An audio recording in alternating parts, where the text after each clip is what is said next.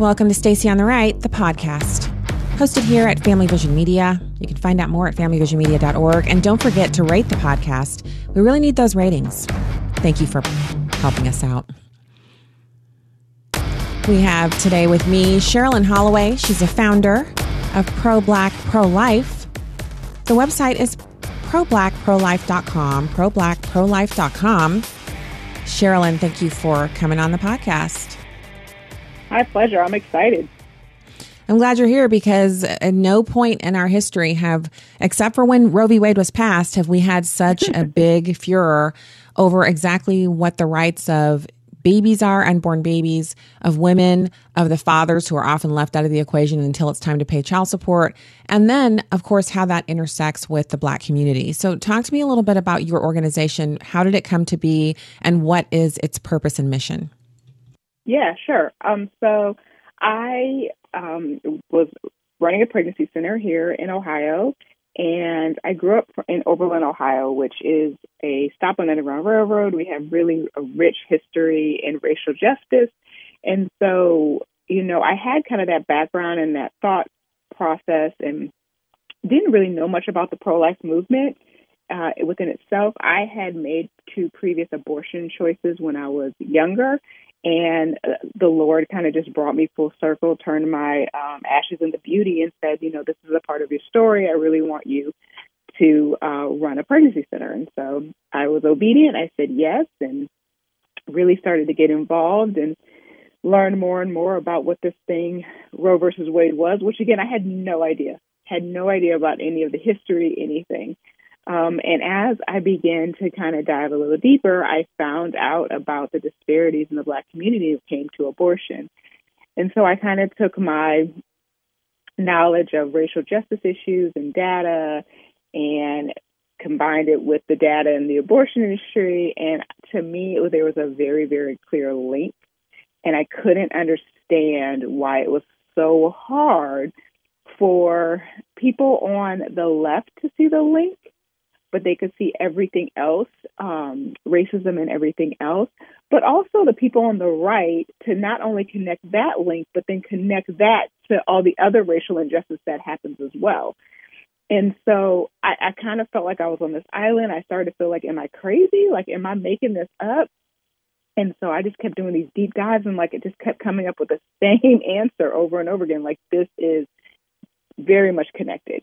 And so in 2019, I stepped away from my position at the pregnancy center. I wasn't really sure what the Lord was going to have me do, but I started brainstorming this idea of how do I educate on, how do I make this connection for our community, for the United States, for whoever I'm talking to, how can I best make this connection? And I joined a pro-life marketing agency. I don't like social media. I didn't want to do a website. I had a list of things, Stacey, that I did not want to do. And I would even say that I wasn't going to do. And so I had this great job. I wasn't leading anybody. I wasn't managing anybody. I was just kind of showing up and talking to pregnancy centers about their marketing and, to get my values across. I would tell people, I'm pro-Black and I'm pro-life. One doesn't negate the other for me. I don't feel like I have to check all these boxes in order to be pro-life, and I don't feel like I have to check all these boxes in order to say that I'm pro-Black. And, I am for the advancement of my community, and that is from the womb to the tomb. And so my husband made me a T-shirt that said pro-Black, pro-life. The president of the marketing company came to me and said, hey, when you're ready to do something with that, let me know. And this is 2020. About February or so. It was right after the Ahmaud Arbery shooting. And I just thought, I don't want to do anything. I just want to show up for work and shut down at 6 and, spend time with my family and let that be that. Well, on May 28th, it was a Saturday after the George Floyd murder, I woke up and the Lord said the time is now. So I called her. I said, I don't know what this means, but the Lord said the time is now. And she said, it's music to my ears. God told me when you were ready that I was supposed to help you. And that's where it started. May of 2020, they built my website. They built my social media structure. They just put everything that I had on that list that I wasn't going to do, they did.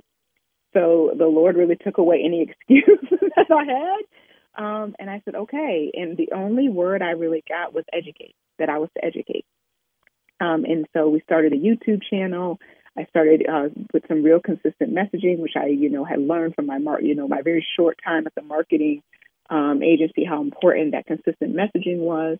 And it was really to help come alongside the Black community and understanding you can be pro-life and you don't have to be all these other things. Like who you see representing us in this space or who you see in this space on TV is not who you're actually going to see. Like they say we're nuanced, but I really don't feel like we're nuanced. I feel like we're normal and everyone else in the extreme sides are more nuanced. And so what actually ended up happening was in January of 2021, I got an email from ABC, a producer who wanted to interview me for a series they were doing called Soul of a Nation, which was going to highlight the Black experience in America. And they were going to have an episode on faith, and they wanted to cover abortion. And I thought it was a joke. I was like, clearly, this is somebody who wants to meet me and kidnap me. But it wasn't. It was real. And on March 16th of 2021, I appeared at a very calm Christian Black pro-life woman on this docuseries. And from that point on, I've just been flooded with messages from my brothers and sisters in the Black community just saying, thank you for giving us a home. Thank you for giving us a place to process, our feelings and our thoughts. So I'm really excited about that because it sounds to me like it was born of a purpose as opposed to, kind of a vanity project or something. And it's actually really hard to do a vanity project connected with abortion because of the subject matter. Yes. But there are people who seem like they're talking about it out of a place that's not one that has the heart for women and babies and those who are victimized by it. And so, as we look at what's happening right now, Democrats want to have a conversation about abortion, not because they care about women or there's something new that they've discovered, some new policy aim, something that can bring the nation together. Democrats want to talk about abortion right now because it's better than talking about inflation and shortages of, baby formula and all the other things, the gas being $5 a gallon. This is actually something they feel will motivate their base. But in reality, the pro-life movement is so motivated on this, and it doesn't take an election year. We have a few 100,000 people show up in DC for the March for Life, whether it's an election year or not. Pro-lifers are not actually motivated by politics. They use politics to actually achieve goals and aims at every level, whether it's local all the way up to the federal level. And the possibility of the overturning of Roe v. Wade is not some fluke or, because it's 2022. It's the result of decades of hard work, prayer, and effort on the part of pro-lifers. And also their children and their grandchildren. Often it's a generational type of a thing where an entire family has been struggling against abortion over the course of decades. So talk to me about what you're seeing now that everyone's talking about Roe v. Wade. What are Black Americans saying about this? And has the positioning of Black Americans changed since the last big case that was at the Supreme Court? So I would say it's twofold. People with the microphone are really saying, this is our time to be afraid, right? If they're going to give us a right and take back a right, what other rights are they going to take away? And this is so. On the flip side of that, I feel like the Black community within itself is just really trying to grapple with the things you just said, like gas prices, finding work, housing affordable housing is a huge issue right now, and so it's almost a bit of fear mongering, but the problem is that we don't have a strong history in this country of supporting the Black experience, and so because of that, we have to acknowledge when these things are being said. Like I can't just brush past them and say that's silly. Why would you say that? Because I'm like, well, I totally can see why you would think that or why you would say that. I really feel like right now the question is what are we going to do? What are we going to do? What is the pro-life movement going to do? Because we are 2 laps behind. There are things that we could have put in place over the last 50 years that would have not made this so catastrophic to what other people see, or what other people may feel. And the problem with that is that now there's a lack of trust, there's a lack of belief, there's a lack of understanding of why. From a moral standpoint, people can understand why, but from a standpoint of someone's reality, how is this going to help? How is this going to help the poor Black woman, that can't afford another child? Like, what is she going to do, right? And the reality is abortion was never the answer to that. It was never the answer to that. But it was the Band-Aid that was given for that. And so we're focused on these Band-Aids instead of going back upstream and saying, okay, well, why are they jumping in the first place? Why do you feel like this has to be a choice? Oh, because I just put my, last baby is now starting kindergarten and I can finally go back to school, and get the degree so that I'll be able to make more money. Okay, so the issue now we're talking about is childcare. Because if she had affordable childcare, this wouldn't be an issue for her. But she's got the previous experience where childcare has been an issue, has been a financial hardship for her. And so those are the things we should have been looking at, but we really have to look at if we're going to be a country that says we are a country that values life, that values image bearers of God. Like, we have to figure out how, and that doesn't necessarily mean that's government. I always say I don't necessarily believe that that's the government's place either. But as a community within itself, I do believe there is some government responsibility, but I also believe that the responsibility belongs to our communities, our churches, our organizations to really begin to step in and figure out how we're building bridges that help women thrive and not just survive in these situations. So I have a couple of questions about what you've shared. First off, I want to be really clear about when you mentioned at the beginning of that bit there that we don't have an acknowledgement of the Black experience. And I think for everyone, the Black experience, that term can mean, it can run the gamut of what it means. I'm Black, and I can think of at least 5 different things that the Black experience can mean. So for podcast listeners, so we're all on the same page, when you say that the Black experience has not been acknowledged, what are you referring to in relation to our discussion here about the pro-life movement? Yeah, so when I came in to this movement, like I said, I was hearing 2 things. And it was, Black women need abortion. Like, on one side, that was very clear. And on the other side, it was like abortion in the Black community is killing off our race. But there was no acknowledgement of why it's happening. So when I say the Black experience, like in the Black experience in terms of abortion, how it was being portrayed, how flags were being raised, weren't helping us get to the root of the problem. So I could see people were saying this and people were saying this, but what? Okay, I just feel like we're just being used, because nobody's telling me okay, well, how do I solve that? Well, how do I solve that? And no one's telling anybody else.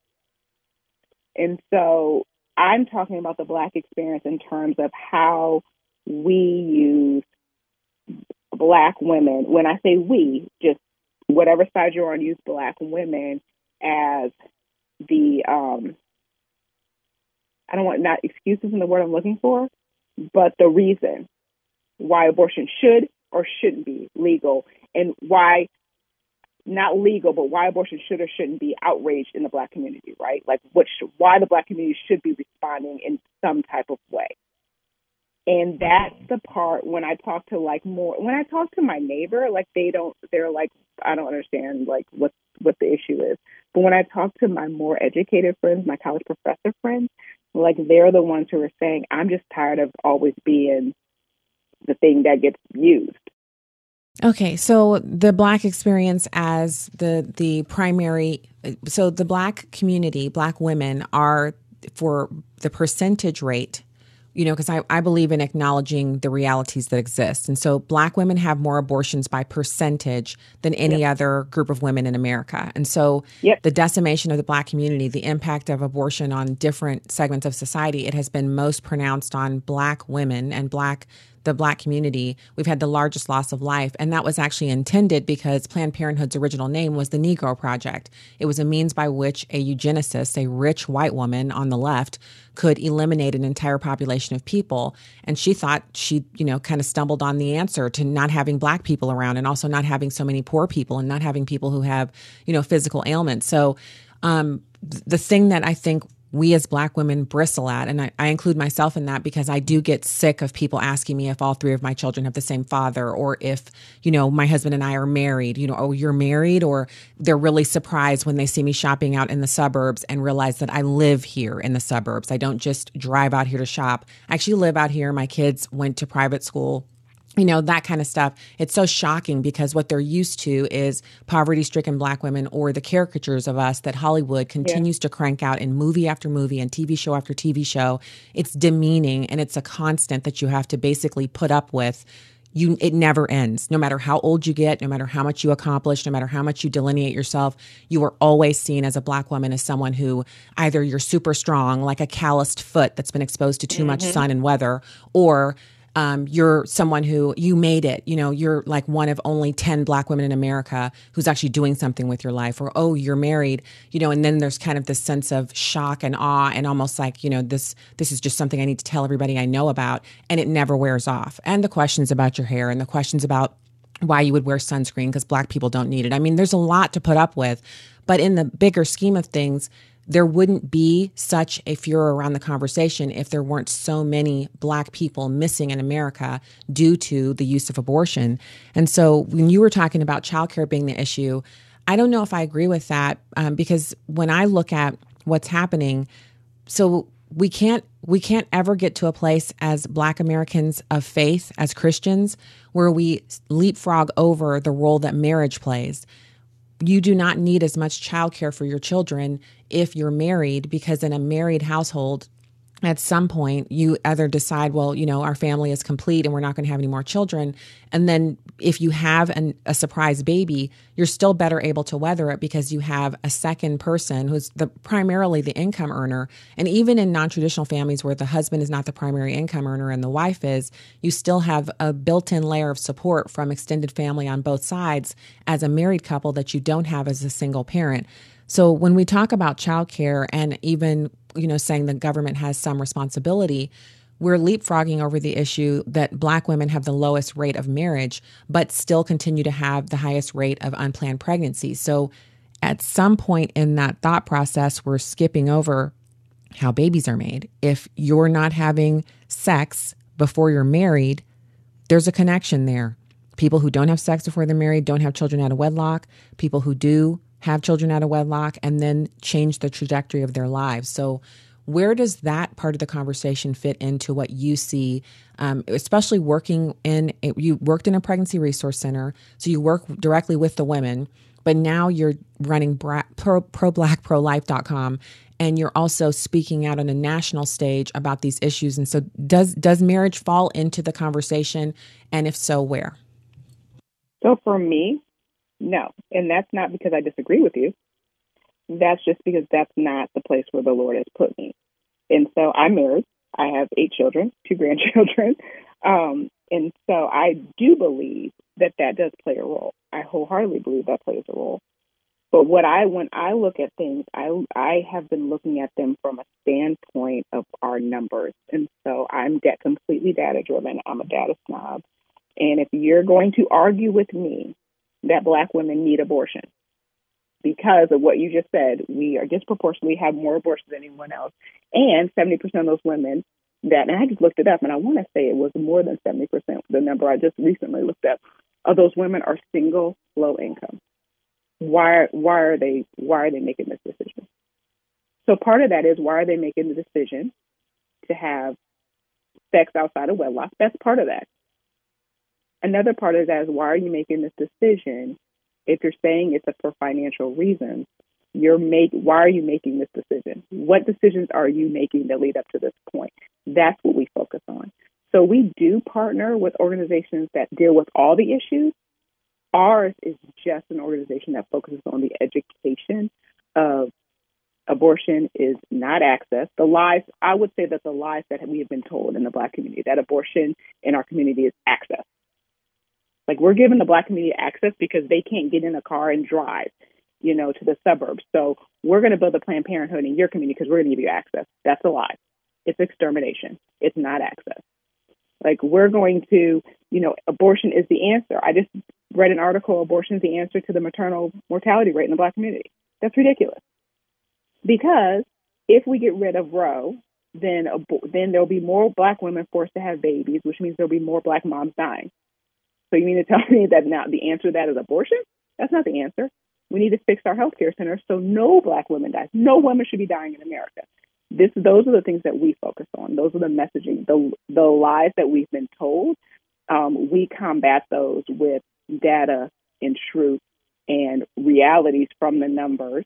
And my stance, because I am a believer and I am Christian, I have my own moral stance.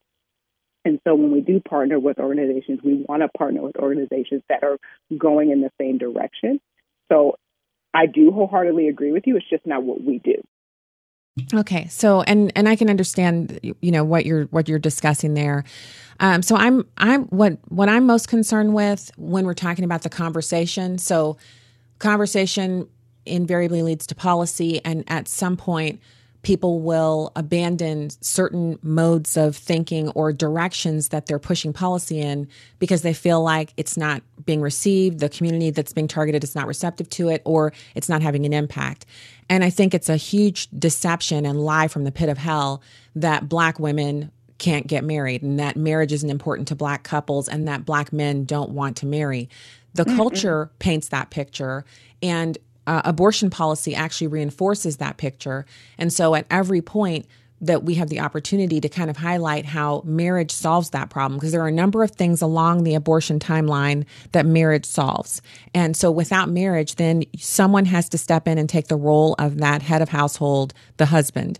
And in every case, we see government stepping into those roles. We don't see the church. We don't see NGOs and 501c3s and 4s. We see the government, and the government is us. We fund the government with our tax dollars, and whatever the policy is, even if we hate it, like Roe, it's still something that we support through the fact that we pay taxes. And so public policy that carves out marriage and ignores it or treats it like an invisible kind of like it's something that's not a net good. When we see in other communities, it is not only a net good, it's like one of the hallmarks that you can actually predict the success of a child is whether or not their parents are married. And so there's a bit of elitism that the organized left tried to attach to it. And there are books about it, like The Bell Curve and some other books where they go through and they track families where the parents are both college educated and they're married, and then they track families where the parents are both married to they're married, they may not have a college education. It doesn't matter what socioeconomic stratosphere a person falls into, a couple, they will do better if they're married and then maintain that marriage while they're raising the children. Even if the two parents who are coming into the marriage are, divorcees, so they bring children in and it's a blended family, you still end up with a better outcome through the marriage. And so, the left and people who only think about politics want to attribute that to some kind of invisible, white boogeyman, but it actually goes right to Scripture where God talks about the blessings of being obedient. And so I would argue on behalf of just the fact that God blesses obedience, that it's our duty as Christians to tell people when their behaviors fall outside of the line of obedience and how they can bring themselves into obedience and then be blessed. It does not mean we'll have 100%, all of a sudden every Black woman in America will be married, but I think it would represent a huge shift in the way that people think about what they're doing, because right now, abortion is used as contraception. 1.5% of the babies who are aborted are due to rape or incest. Health of the mother has almost disappeared, except for cancer patients where sometimes they'll be pregnant when they discover the cancer and they can't have, radiation or chemo until after the baby is born. With that tiny sliver of, pregnancies that are involved in that, we're talking about the majority, over 97%. of abortions are for contraception use. So they didn't take the pill, they didn't take precautions, they didn't just keep knees closed with the penny in between. They just had sex because that's what they wanted to do at the moment, or that's what the man wanted to do at the moment. And then the abortion is the wiping away of the proof that they had sex with that one or those ones. And so it becomes an issue of behavior following a lack of cogent policy surrounding marriage. Do you think that any Black organizations that work in this arena are willing to tackle that part of this equation? Because I see it as the root cause of so much of the contraception-related abortion in our country. Well, I feel like the biggest Black organization that should be attacking that is the church.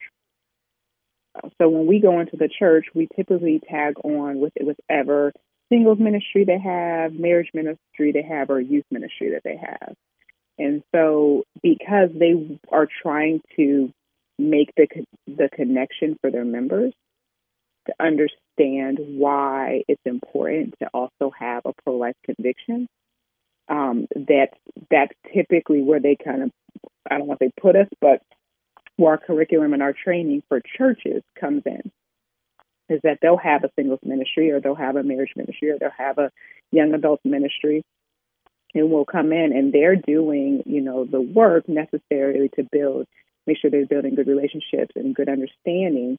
But I don't want to put anything out there on an organization that is not true. I have one in mind, but I'm not 100% sure. They do a lot of policy when it comes to family, and understanding how to have civic engagement, and that's the AND campaign.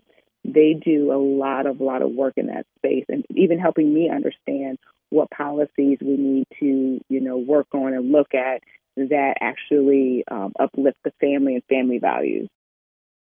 So now let's talk about, and this is the struggle, is that it's difficult and people aren't really receptive to hearing that part of the problem that they're experiencing is, they're out engaging in behavior that is putting them in a position where they're having multiple abortions. And that is something that plagues Black women. And it's a part of this whole discussion. But I think, you're highlighting how your organization intersects with this. And that brings us to the discussion about Roe v. Wade right now. And of course, Black women are back in, the center of things, with leftists saying poor Black women need abortion. It's the only way they can claw their way out of poverty. And they're coupling that with behavior that is clearly illegal, protesting the Supreme Court justices in their home in an effort to intimidate them, people entering Catholic churches and vandalizing them, the attempted firebombing of a pregnancy resource center, people actually feeling like it's okay to enter a place of worship while parishioners are on their knees praying and dressed up as Handmaid's Tale and, protesting the idea that Roe might be sent back to the states, which actually doesn't outlaw abortion, but they seem oblivious to that fact. So where do you see us going between now and the actual announcement at the end of June? Because right now I feel like we're just a hair's breadth away of the same kind of protests we saw surrounding George Floyd, where activists set American cities on fire and did billions of dollars in property damage over an issue that we were all unified about. I still haven't come across a person who thought George Floyd's death was justified. Like, everybody feels like that was just a horrible travesty, yet we still had to suffer through all of the cities burning and all of that. And it was reckless and it was needless. So where do you see things going now? I think we're going to just see more of what we see now. I think that there's going to be a group of people that is going to they're still going to see protests, you're still going to see marches, but I think that we don't have an answer yet. And I think what we're seeing is just intimidation. We're seeing, trying to get people to, justices to change their answer, change their position, rethink things. But also, it's a rallying cry, right? We're getting ready. I know Ohio, we just had our first set of primaries. We're getting ready to go into election season. I think that this is just going to be fuel for the fire. And I think that if all parties, aren't fully engaged and recognize that, you could see a huge change in things. And so that's what I've seen. I know where I live mostly is that we have not seen anything with our local pregnancy center. I haven't heard of anything locally. I've heard of a lot of the things that you're talking about, but most of what I'm seeing is more political. I have a board member who is a member of the Connecticut House, and she's being primaried. She wasn't she won on special election. She's a pro-life Democrat, and she is being primaried by a Democrat who is basically using that against her. And so it is the thing that people are going to use to try to turn mainly the Senate. But I do not believe that in general the Black community is a one-issue community. This is not a litmus test for them. And so I see more of an opportunity for those who are doing greater good in the community, have, better policy, stronger policy on things that they actually need right now. I see an opportunity for them to really be able to come out and speak about things that are actually happening in their life real time. Because I always say nobody really thinks about abortion until somebody's pregnant. Not the average person. I think about it all the time. But the average person doesn't think about abortion as much as I do. They think about their problems that they're having and they're struggling with right now. Yeah. I think the time that they think about it is, of course, then, but you also have, this, I don't know how to describe it. It's this amazing ability for Democrats to make an issue that really has almost nothing to do with you and turn it into an issue that has something to do with you by putting victimhood on a group, and that group is usually Black Americans. So I think you really elucidated that well, and it gives us a lot more to think about and ways that we can become more cognizant of who exactly is involved in an issue and how we can better solve it. I want to point people to your website. Again, I think it is a gorgeous website, and I really appreciate you coming on the podcast today. The website is Pro-Black Pro-Life. It's problackprolife.com. I actually linked it in the show notes for today's podcast, and I can't wait to hear more from you. Your tagline is providing a 360-degree view around whole life issues in the Black community. Fantastic to have you here today. Thank you for your time. Thank you, Stacey. I appreciate it. All right. That was Sharon Holloway. She's the founder of Pro-Black Pro-Life. You can find out more at problackprolife.com. Don't forget to rate our podcast on Apple Podcasts and join us next time. Stacey Washington, StaceyOnTheRight.com. Also listen to my show every night on SiriusXM's Patriot Channel 125, 9 p.m. to midnight Eastern Standard Time. God bless.